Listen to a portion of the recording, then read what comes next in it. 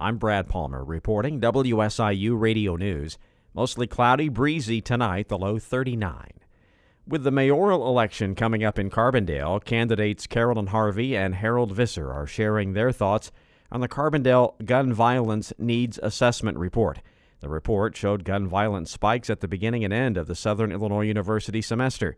Mayor Pro Tempore Harvey says Carbondale could decrease gun violence by increasing the buying age to 21, making it harder to buy assault weapons, and through background checks. One, and we haven't had this problem locally, but assault weapons, making it more difficult for people to purchase those. Also, increasing the age of purchase to 21 instead of 18, doing more thorough background checks. Visser, a local property manager, says local police have been a huge help in decreasing gun violence. And I also want to say that I think the Carbondale Police Department has been working very hard on this, working with our county DA, and we had a lot of violence due to gang activity.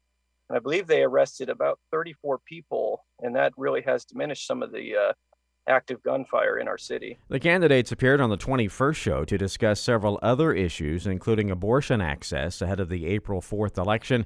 You can find their entire interview on our webpage at WSIU.org. SIU Carbondale has announced the hiring of the university's new chief academic officer, pending approval next month from the Board of Trustees. Cheryl Tucker is in line to become SIUC's next provost and vice chancellor for academic affairs.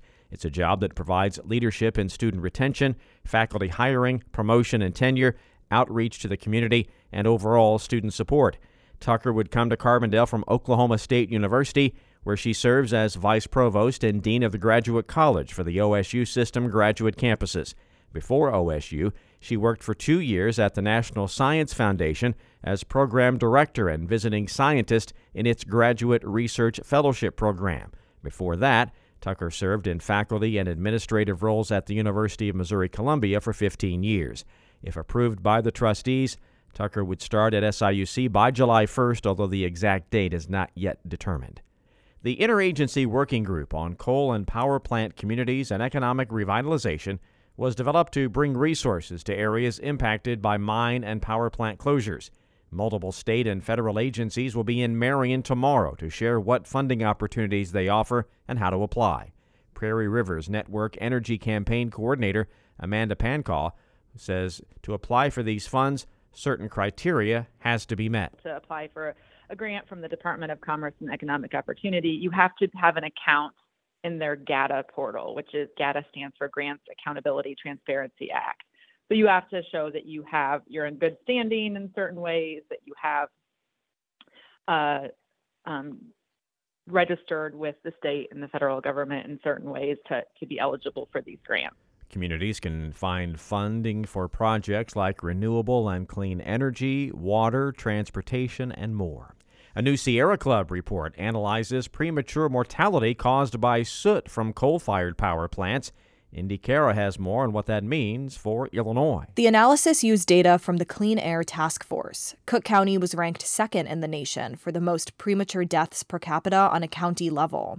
And the Prairie State Generating Station in Washington County was associated with 76 premature deaths, one of the deadliest in the nation. Christine Nanicelli is with the Illinois Sierra Club. To see how significant some of these plants are impacting and really accounting for a disproportionate burden of pollution and public health impacts. A representative with Prairie State says the plant has maintained more than $1 billion in advanced emissions control technology. I'm Indy Cara. I'm Brad Palmer reporting WSIU Radio News.